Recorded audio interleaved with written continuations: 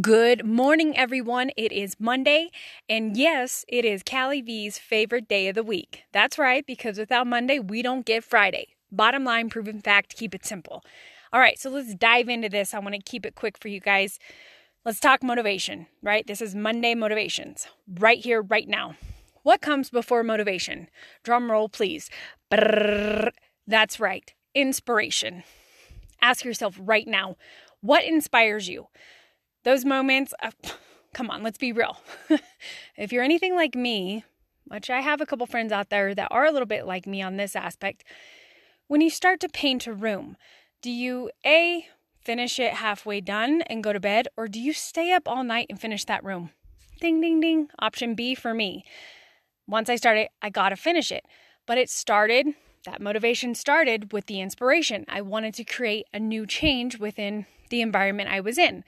A new paint color to make me happy. I don't know, but I finished it. So that's what we're going to talk about today.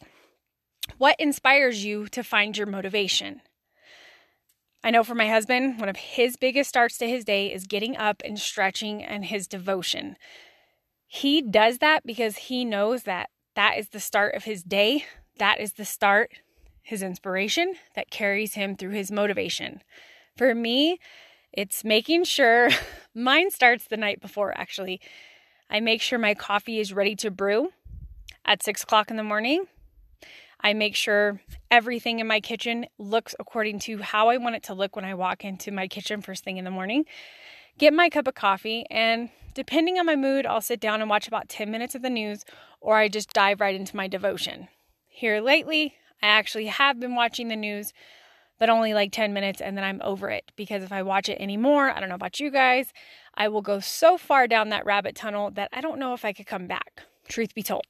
All right, so inspiration for me is doing those little things along with working out. I have to do that.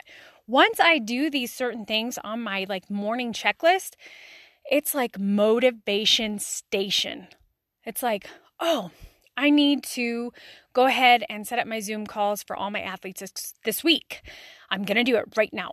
Or I need to do this or do that. You guys catch my drift, I hope. All right, I'm hoping you get it.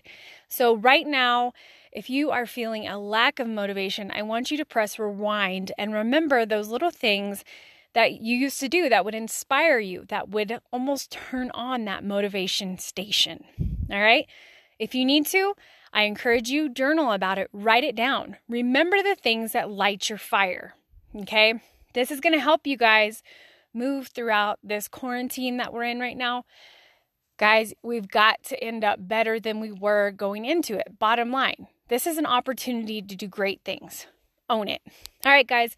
Well, I hope you got some inspiration so you can turn on your motivation station. Thanks for listening and have a wonderful day. God bless.